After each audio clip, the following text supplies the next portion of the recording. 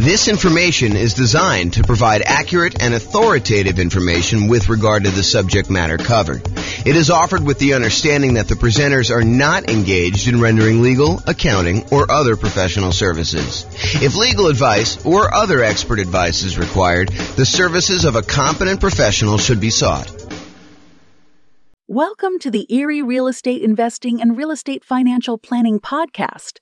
Learn all about investing in real estate in Erie, Pennsylvania, with a combination of real estate financial planning and modeling with numbers specific to Erie, plus syndicated, more generalized recordings of live and pre-recorded real estate investing classes.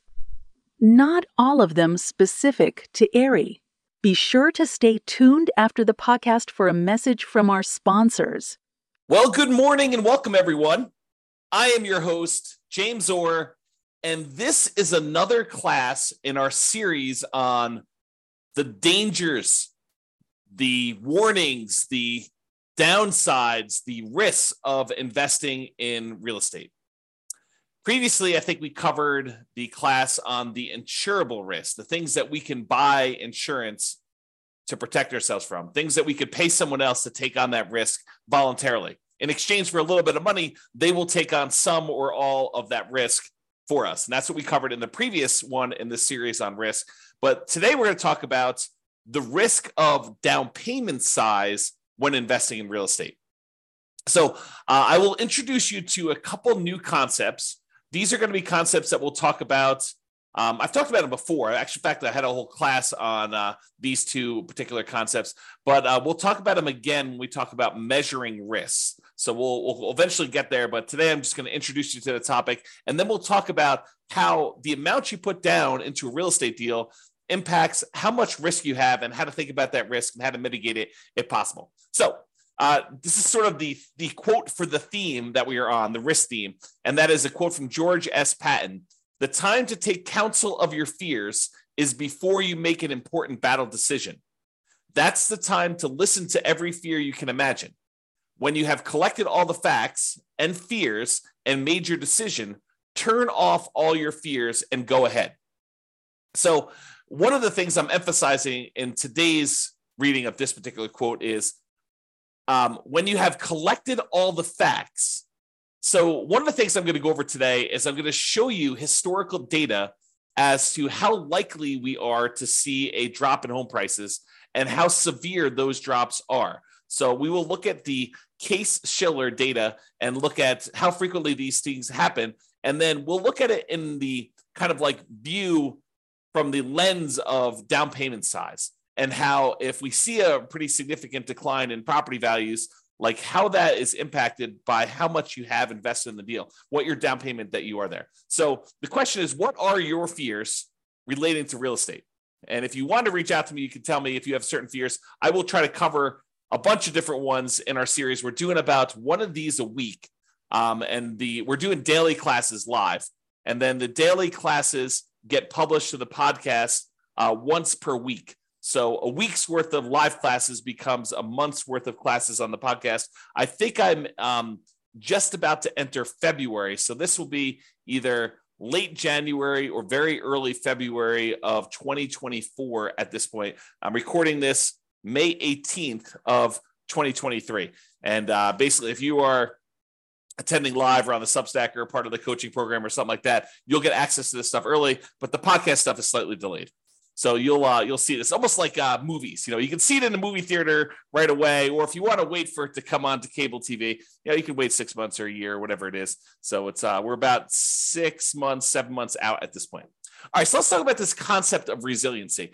I invented these ideas as a way to measure risk when we were doing a bunch of analysis on the real estate financial planner software that I wrote. So one of the things I was always curious about is when you're looking at someone's portfolio of properties, and you could look at this on an individual property too, but I like to look at it on a portfolio. And I wanted to know how resilient someone's portfolio was to a decline in rent or to a decline in home price. And for rent, it was like, how much can rent decline before they would have negative cash flow? And I like to think about it in terms of two things. I like to think about it in terms of the dollar amounts that rent can decline, and then also the percentage. Because I think thinking about those in both ways is important, and it's slightly different. So sometimes a portfolio will have, a mix of some free and clear properties and some highly leveraged properties. And so if you have a dollar amount decline in rent, then the properties that are free and clear, they have less cash flow, but their cash flow doesn't go to zero.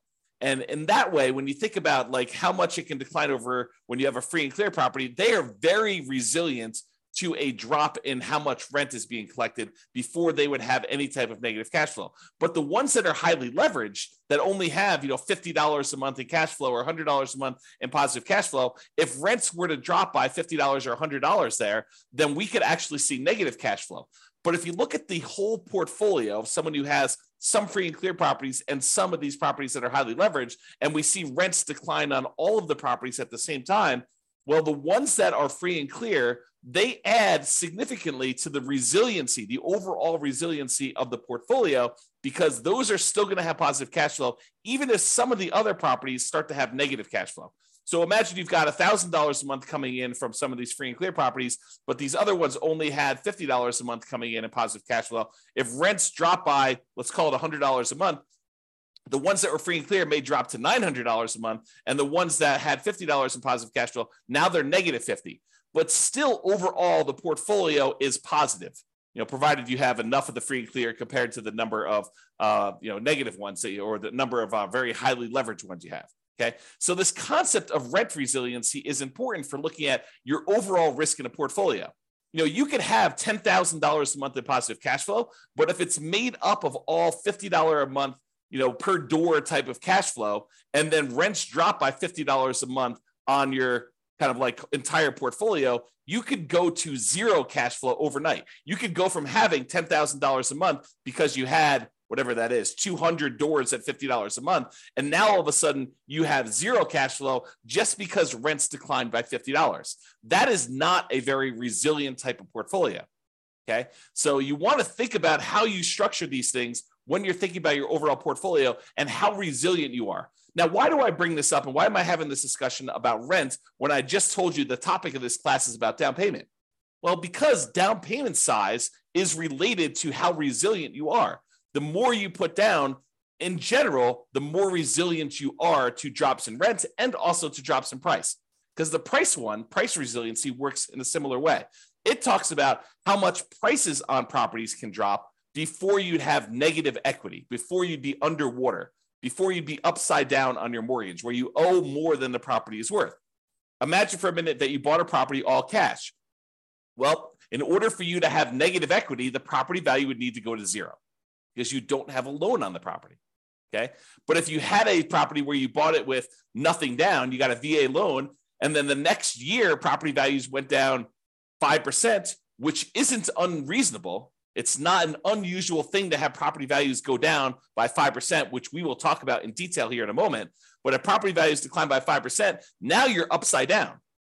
Now you have negative equity in that property, but you also had nothing in the deal. And this is sort of the concept we're going to talk about here, is that when you put nothing down, you're not losing any of your own money directly, at least not in the immediate time. If you hold out through the time period, then you might not lose any money at all if you wait for the market to recover. Okay. So this concept of how much you put down impacts how resilient you are, both in terms of rent and price. And rent is a little bit of a less direct one, but it is still related. It's still correlated. The more you put down, the more you have invested in the deal, the more resilient you are in general. To both rent resiliency, how far rents can drop before you have negative cash flow, and also the price resiliency. Okay, so that's why we're sort of talking about these, and that's why we're going to discuss Case-Shiller. So Case-Shiller, this is a chart from John Wake's website, realestateDecoded.com. If you ever want any charts on the Case-Shiller stuff, John does an amazing job of putting out some updated charts whenever they update the Case-Shiller indexes. He updates all of his charts on there, and they're really, really good. You can drill down into most major metropolitan city, kind of like MSA areas, I think is how they break it out. But you can go look at all the different ones. And basically, I just pulled one of, I don't know, 24 charts that he's got up here. And some of them are really, really, really good. Like I should do entire classes on some of the charts that he has. They're just that good. But this one basically shows you home price appreciation. And what home price appreciation will measure is what is the change in value over the previous 12 months of homes in the various markets. And I basically highlighted the entire USA. So we're using the entire United States, although you could go look at individual cities and see what I'm talking about here. And I'll make a comment on that in a second. But what it basically does, it shows you like, what is the change in value in home prices? When it's positive, we're thinking it's a positive appreciation or the property value went up. Okay, so all these numbers above this zero line are showing you where the market actually gained year over year, where the property values increased from the previous year on that. And the ones where it's below zero are the times when the property values actually went down in that marketplace. So they went from a year previously, they were higher than they were in that year.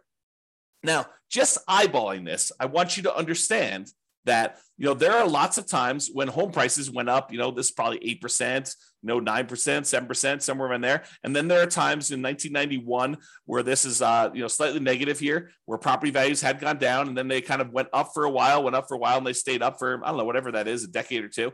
And then it kind of went down here and it's kind of really, really low. And we had this big negative dip here in the 2008, 2009 period. And it was still low, going into the 2011 period. And then it went back up above and we started seeing positive appreciation. And then over the last few years, we've seen pretty massive positive appreciation, like record-breaking ones, at least in this scale, going back to 1987. And then we're kind of down low again, where we're seeing very little appreciation, or in some markets, we're seeing the negatives. So all of these really faint lines in the background, those are individual cities. And you can see even sometimes when the U.S. market is, doing okay appreciation-wise, 3% or so, sometimes we have some markets that are actually seeing negative appreciation or property values declining. And some markets suffered a lot worse than the overall U.S. market did. Like during this example decline during 2008, 2009, we saw values drop to 35% or so doing this. Okay, so markets do matter. And some markets here were up a lot, like over 50%. And you could see over this thing where just most recent time, 2021 to 2022, we had some markets pushing 30%. Kind of like appreciation rates there. The U.S. one, it looks like it's around 20% or so, but there were some markets that didn't go up quite as much. Not any that were negative during this time, but you could see that there's a wide range of these values. So what I want you to take away from this chart is, number one, it's a limited data set. This only goes back to 1987. And I actually, when I went to the source of the data, the source of Case-Shiller, and I'm going to show you 133 years worth of data for this here in a little bit, and I'll summarize a lot of it for you. But I want you to realize that home prices can go up and they can go down. And this is showing you the year-over-year appreciation rate. This can vary by city. And just like it can vary by city, it can vary by individual property. It is possible for your entire market to be going down, but the one property you bought because you bought in a very desirable, very high demand part of town could actually go up in value, even though your entire city is down, even though the entire United States is down. It's exceptional, but it can happen. I want you to realize that this can vary by city, it can vary by the individual property, and this can change in the future. Just because the historical data suggests that this is the range of values that we've seen in the past, it does not mean that that is what we will see in the future. It could be better, it could be worse, it could be different. I will say it's likely to be different. There's a saying, I think it's attributed to Mark Twain, but the history does not repeat itself, but it rhymes. And so I think that's the idea here, is that we look back at history to say, hey, what has been reasonable, right? I don't want to be using, negative 10% to positive 10% for appreciation rates when, the numbers are really negative 1,000% to positive 1,500%. You don't want to use something that is off by that magnitude. Even though it could happen, I think it's reasonable to say, look, I looked at 133 years of history based on this, and this is what it told me. So let's go ahead and start with those assumptions. Sure, we could have some extreme outliers where it's better or worse than what that is, but let's use that as kind of a baseline. Okay, So now what we're going to do is we're going to look back over 133 years worth of data to determine what's typical in the past. But before I do that, I just wanted to show you this really cool chart that they've got on the Yale.edu website for the Case-Shiller stuff. And this chart just shows you the historical interest rates, what interest rates have been since 1890, going all the way up to 2023, I think is where we are right now. And one of the things I want to point out to you is that while interest rates feel like they're up a lot, and they are up a lot from the relative low we had in the last few years, if you look at the really big picture of 133 years worth of data, we're not that high. And I think I showed this. I created this new tool that allowed you to put in what the current interest rate is. And I showed you using a meter of like how high we are using all of the historical data. And I think we were using like 7% or something like that for a class I taught. And like the interest rates were higher like 50% of the time. So this is not a relative high. It is, well, I guess it's a relative high compared to like 3 or 4 years ago. But like when you look at you zoom out really, really far, it's not that high. We're nowhere near what we were at all-time highs. Okay. So I just want to give you some perspective on that. But the interesting thing is this plots interest rates plus the population. So it shows you population growth over time. Plus it shows you the real building costs, what it costs to build properties. Kind of shows you that over time. And then it shows you real home prices as an index. And you can see how that has changed over the last 133 years. So I don't know if you're interested in this particular chart, you can go to the Yale website or pause the screen if you're watching the video and check out this particular chart. I find it pretty fascinating just to see a long-term historical perspective of all of these different things shown on the same chart at the same time. Okay. So what I did was this. I went back to the Case-Shiller website, the one on Yale, and I pulled down the raw data. And then I did some data manipulation in Excel, and I pulled out because they have, to a certain point, they only had yearly data. And now for modern times, we have monthly data, or not exactly monthly. Maybe it is monthly, but it's more frequently than once a year. And so what I had to do is I had to pull out all the extra data, and I only did year-long increments. And what I'm showing you here is going all the way back to 1890, all the way through to today, 2023, and I show you what the change in value in home prices for the entire U.S. was year over year. And so each one of these lines is a year. And you can see in 1891, because I basically measure 1890 to 1891, it was like almost negative 10% in property values. And then the next year it was up, and it was probably whatever this is, 2% or so. And then the year after that, it was up probably 4%. And then the year after that, it was up like 16%. But you could see the range of values. Now, this particular chart is not adjusted for inflation.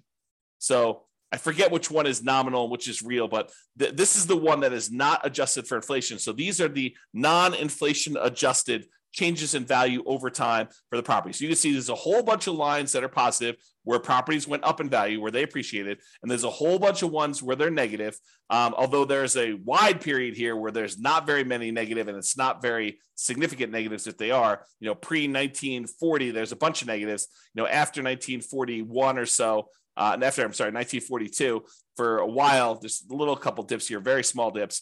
And then 2008, 2009, 2010, 2012, just looking at it, eyeballing the data, those were exceptions to a very long period where property values were just up to the right. Okay. So you could kind of see that in this chart if you're doing that. And then we have this kind of like more recent time where we see a pretty significant appreciation. Now, I also took the average appreciation for this time period, the median appreciation for this time period, and the compounding annual growth rate for this time period. So the average of all of the appreciation rates, the year over year appreciation rates based on Case-Shiller data for the entire United States is 3.61% per year. So you'll notice when I do a lot of my analysis, all the modeling we do for the real estate financial planner software, I use 3% for my long-term appreciation rate on properties. Okay. The average was 3.61. The median was 3.33. So I think 3% is probably a little bit conservative. And then the compounding annual growth rate was 3.37. Okay. So another way to think about that is property values are growing at a compounding annual rate of 3.37% using the data for the last 133 years, going all the way back to 1890. And this is not inflation adjusted. Okay. Now you're like, but James, what about inflation?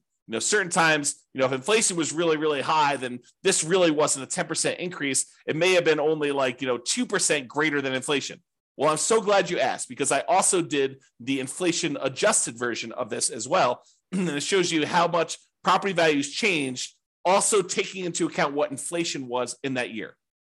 So if property values went up 4%, but inflation that year was 3%, then this chart would show you 1%, or the difference, the amount over inflation that it was. Okay. And so you could see how the inflation adjusted numbers get modified. The average when we pull out inflation was 0.79%. So property values went up on average 0.79% per year over what inflation was, is another way of saying that. Okay. And then the median was 0.07%. So property values on median, the middlemost value of all 133 years worth of data, was 0.07% above what inflation was. So when I tell you in another class or other classes where I talk about, property values going up, and I tell you, look, the data that I've looked at suggests that property values tend to keep pace with inflation, this is what I'm talking about. I'm looking at 133 years of historical data in the United States. Sure, your city can be slightly different. Sure, your individual property can be slightly different. But I'm telling you, for looking at the entire United States, 133 years of history, I'm telling you that on average, property values only went up 0.79%, less than 1% above what actual inflation was. And on median, it only went up 0.07% above what the inflation rate was. And some people argue this. You'll read like a newspaper article or a magazine article, and they'll talk about how, real estate barely keeps up with inflation, so it's really not a good investment. Oh, I beg to differ, because if you're buying a property and you're putting, 20% down or 25% down or even 50% down on the property, and that investment is just keeping pace with inflation, well, you're leveraged. You only put, let's use an actual example. You have a $100,000 property, you put in $20,000. If inflation was 3% and the property actually went up 4% in value, then the property value went up $4,000 on $100,000. Okay. But it really, for inflation reasons, it only went up $1,000. Okay. That's fine, because now you invested $20,000 and you got a $4,000 return, not adjusted for inflation, or a $1,000 return adjusted for inflation. You made $1,000 on $20,000. That's 5%. That's after inflation. So the point is, you're leveraged. You're getting a 5-to-1 return because you are 5-to-1 leverage. You put down 20% or 1/5 of the property value. If you put down half, you'd be 2-to-1 leverage. If you put down a third, you'd be 3-to-1 leverage. If you put down 5%, you'd be 20-to-1 leverage. If you go and you do the nomad strategy, you get 20-to-1 leverage. So you're getting 20 times what the leverage factor is. Okay. So when we talk about this, if property values are keeping pace with inflation, that's awesome if we are leveraged, because it means we're getting a leverage return above inflation. Okay. So the compounding annual growth rate for the inflation adjusted one is 0.56% per year. Okay. Now, I just wanted to show you these so that you can understand how inflation adjusted works and how the inflation one works. So you can kind of see these. If you want to kind of pause the chart, you can look at those and get a feel for all the stuff. Okay. Now what I did is I said to you, okay, we can look at this chart and we could say, okay, how many of these were, below, what did I do here? Below 15%. Whoops, right here. Below 15% decline. And we could add up and try to figure out how many of these were below 15%. And we could see that there were 8 that were in this range of negative 14.6 to negative 9.6 appreciation rate. So there were 8 values where they were below these numbers. Okay. And there were 17 values between negative 9.6 and negative 4.6. So 17 times out of 133, we saw this range of appreciation rates. And there were 46 years out of 133 is a better way of saying that, where it was between negative 4.6 and 0.40. So almost zero. Okay. And then 34 years out of 103, where property values went up basically somewhere between 0 and 5% and change. And then 20 years where property values went up between 5.4% and 10.4%. And then there were 5 years where it went up between 10% and 15%. I'm rounding. And then one where it went up between 15 and 20, one where it went up between 20 and 25, 0 where it went up 25 to 30, and one where it went up between 30 and 35%. Okay. I rounded to make it a little easier to say it, but if you want to look at the chart, you can see the actual data. Okay. And it shows you that these are the more common numbers because they occur more frequently. And this is the range of what we might expect to see.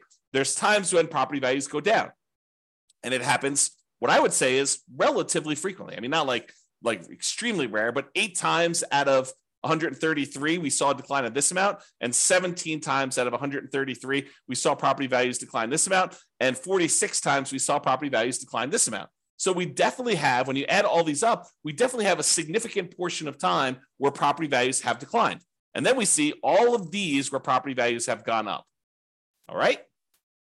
I just summarized this a little bit better, and I'm showing you fewer buckets to make the lesson clear. So 66 times out of 133, property values declined. They were less than 0 as far as appreciation rate, not inflation adjusted. Okay. 37%, not percent, but 37 times out of 133, the property values went up somewhere between 0 and 5%. So 37 times out of 133, property values went up between 0 and 5%. And then 21 times out of 133, property values went up between 5 and 10% in a year. And then 9 times out of 133, it went up greater than 10%. So we could see just this feeling of what is happening. Now, why am I making a big deal out of this when we're talking about the amount of down payment? Well, I want to talk about the risk matrix. And I think I introduced this in the class we did last time on risk, but I've also taught this previously. And what I want to show you is this idea of risk matrix. So the risk matrix is like in this case, a 3x3 square, although it's rectangular shape just because of the width. And it shows you severity across the top. So these are the lowest severity events. And then these are the highest severity events. So one is a low severe event, property values moving very little in this example, or really large severity events where property values moved greater than 15%, greater than 15% appreciation or greater than negative 15% negative appreciation is what we're looking at there. And then we have on the left-hand side, how likely is this to happen? Lowest likelihood is a 1, very low probability of this happening, maybe 1 year out of 133. And then you have a high likelihood, where 1/3 of all the years this happens. And you can see that the risk for us is where we have something that is very severe, a very large negative event that can happen to us, a very large, ugly thing, bad thing that can happen to us. And also it is very common to happen. This is the highest risk right down here. Okay. The low risk things are things that are not very severe. Okay. So property values went down 1% last year. Oh, ho hum. Big deal, right? And they're not very likely to happen. This happens once every, 100 years. Like that's not a real number, but I'm sort of making it up as an example. So you can see low severity and low likelihood as an example. All right. So this is the generic version of risk matrix and how it works. Now what I'm going to do is I'm going to plug in the actual data we saw from Case-Shiller data into a modified version of this risk matrix, which I'm calling the risk matrix for appreciation. And this shows you how frequently things happen and how big of a deal they are, what the severity is, okay? And I added an additional kind of like a section for severity just because I had enough data to break it out reasonably. And so instead of it being a 3x3 thing, now it's a three scale for likelihood and a 5 scale for severity. So severity 0 means that the property value went up, okay? Because that is not a bad thing that could happen to us. I basically said, okay, this is not a severe negative event. So I'm saying, look, these are increases in property values. So a severity of 0 for us in this particular discussion is property values actually went up and it wasn't a bad thing for us, okay? And so the likelihood, the lowest likelihood for us to actually see property values go up here, the lowest likelihood is we're likely to see a greater than 10% increase in property values. That happens 7.7% of the time. So 7.7% of the years had a property where property values went up year over year greater than 10%. Okay, so not very likely, only 7.7%, but the increase was positive. Okay, now the next likelihood is 15% of the time, property values went up between 5% and 10%. So we saw an increase of property values between 5% and 10%, 15% of the time. And then the most likely, again, with no severity, property values went up 0 to 5%, like a small increase in that sort of inflation range, 0 to 5%, 25.6% of the time. So about a quarter of the time, property values are increasing between 0 and 5%. Okay. About 15% of the time, they're increasing between 5 and 10%, and 7.7% of the time, they're increasing more than 10%. So if you're thinking to yourself, look, I'm modeling my properties, I'm doing my deal analysis, and I want to use 10% for my property appreciation. You're basically saying, hey, based on 7.7% of the historical data, property values went up greater than 10%. But you think it's a good idea to use that number for your modeling, especially modeling out over a very long number of years. Probably not a good idea. If you want to go and you want to use a reasonable number, I'm using this sort of like 0 to 5% number where 1/4 of the time, so I usually use 3%, 1/4 of the time, the property values are likely to do that. Now, are there times when they decline? Yes. I'm so glad you asked. So as far as severity goes, there's a small decline, which we'll call 0 to 5% decline in value. There's a medium decline, which we'll call 5 to 10% decline in value. And then a large decline, which is 10 to 15%, and then catastrophic, greater than 15% decline. Okay. So for a small decline, 0 to 5% drop in property values, that happens 34.6% of the time. So 34.6% of the time, we are likely to see a property actually drop a little bit in value. So 1/3 of the years, historically, and it doesn't all happen in a row, as you've seen, but sometimes we get into these trends where it happens right back to back to back to back, and then we see a period of prosperity where property values are going up for a long period of time. But we've seen a 0 to 5% decline in property values 34.6% of the time. Okay. Now, if we add all these up, 25.6, 15, that's like 40. This is 40 plus 7. We'll call 40 plus 8. So 48% of the time, property values are going up. 34.6% of the time, property values are dropping between 0 and 5. Okay. Now, the medium decline, and by the way, this is a likelihood. It's relatively likely. It's a high likelihood event, which is why it's this bright orange, right? Bright yellow, right? Now, this next one is a situation where we have a medium likelihood.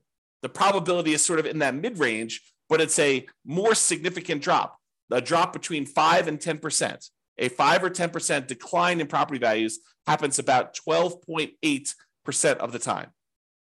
Okay, so about 12.8% of the time, a little more than 10%, we're seeing property values go down between 5 and 10% in a given year. And then as far as large decline goes, between 10 and 15% decline, that happens very infrequently. So it's a low likelihood, but a very severe thing for us, having property values go down 10 to 15%. That happens 6% of the time. Okay, 6% of the time. And we've not seen, according to the US historical data, remember each city's data will be different, and we've seen catastrophic declines in other cities. But as far as overall US data goes, we have not seen 0% of the time a greater than 15% decline, which I think is interesting, right? So these fears we have about things are relatively low probability type events. Not that they can't exist, not that they won't happen, but they're relatively low. So when we look at this, we think to ourselves, okay, what does this mean for me in terms of down payment? And how is this risky for me? Okay, so we introduce these ideas of resiliency. How much can the price decline before you have negative equity? Well, now we better understand how frequently property values are likely to go up and how likely they are to go down. Just look at the last 133 years of historical data. Not saying that the future won't be different, but this gives us an idea of what that will be like. So we can look at this and say, look, if I'm putting large amounts down, how does that impact me? If I'm putting medium amounts down, how does that impact me? If I'm putting nothing down, how does that impact me? And how does it impact if I'm putting little down? Okay, so we can look at that and say, how much price can decline before I have negative equity? And what does that even mean to me as far as a risk? And then rent resiliency, because how much you put down impacts how much cash flow you get, because they're correlated. The more you put down, the more likely you are to have positive cash flow. The less you put down, the more likely you are to have deferred down payment or negative cash flow or lower cash flow. Okay, so rent resiliency is related to how much we put down. You both get a better interest rate by putting more down, and you also are borrowing less, so the amount you're paying actually goes down. Okay, so if you have no money in a deal, if you put zero down, what are you risking if we see these declines in property values? Well, you're really risking your credit, because if for some reason you abandon the property, your credit is what's at risk. If you have no money in the deal, you have no money at risk.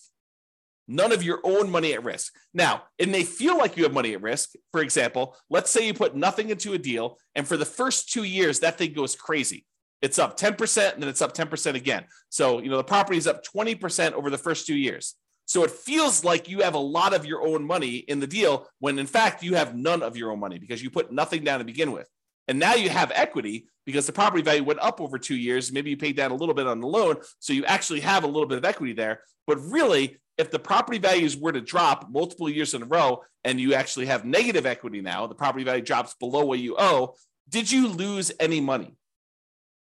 I think some people would argue, yes, I lost money because those gains that I had were there in the property and now I don't have them anymore. So yes, I lost money, James. Of course I did. But did you? You don't really realize those gains until you sell the property or you do some type of cash out refinance.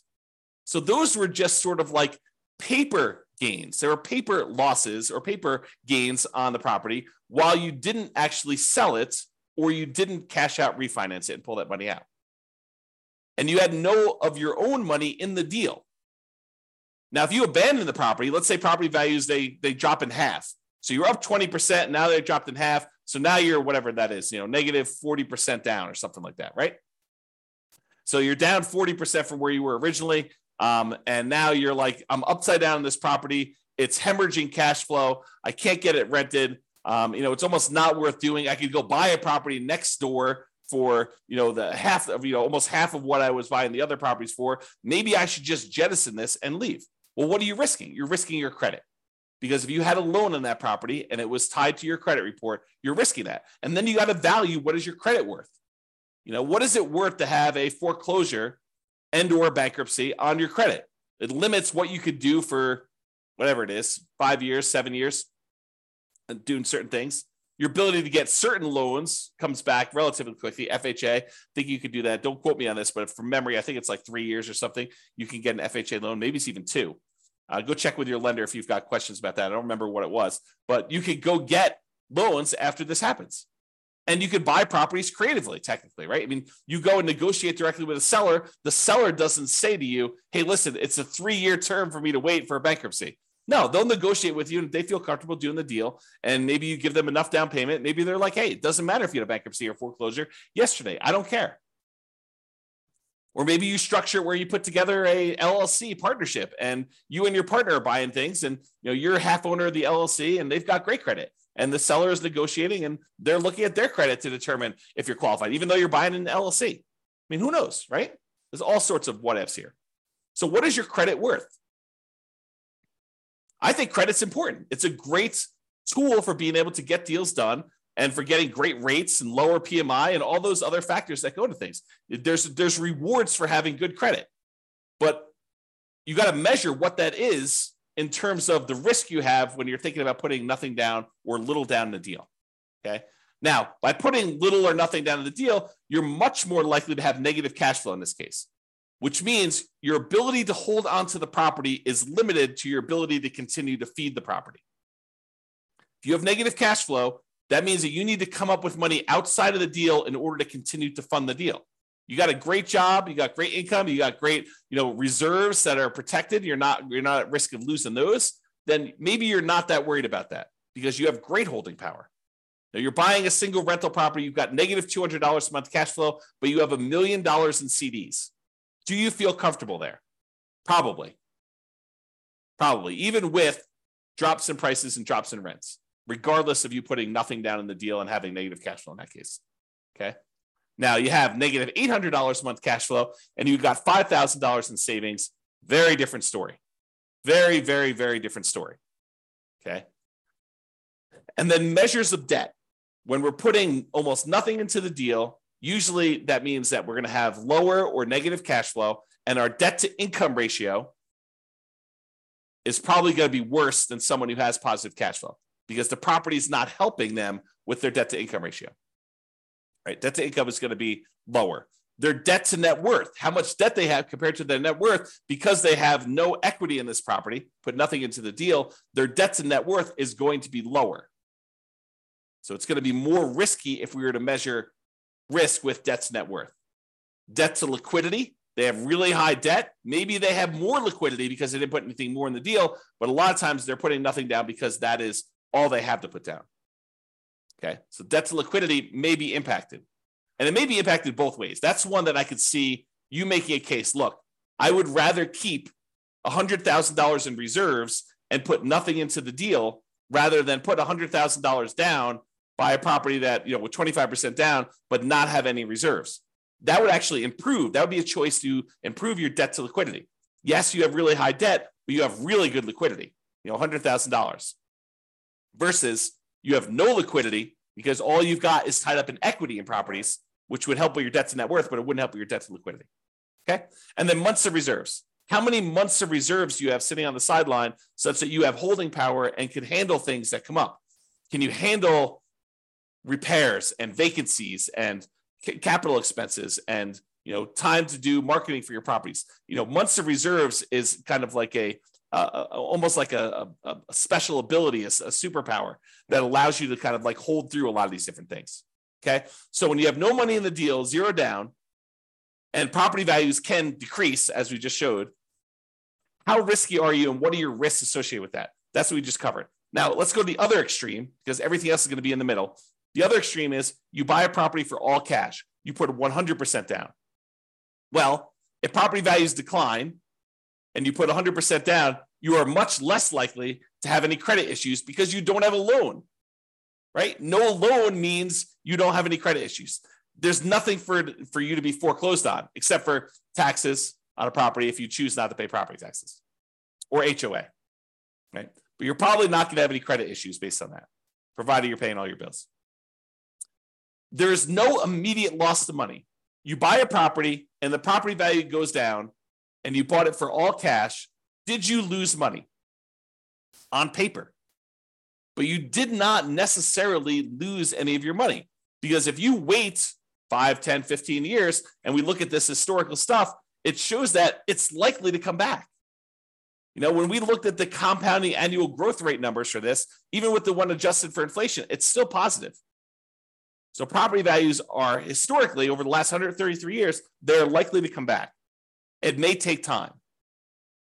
And if you think about it in the short term, you lose interim equity in the property. And if you have to sell for some reason, if you're forced to sell, or is your plan to sell, or you do sell just because you get scared and don't want to continue on, then you will have a real loss then. You will realize that loss if you sell.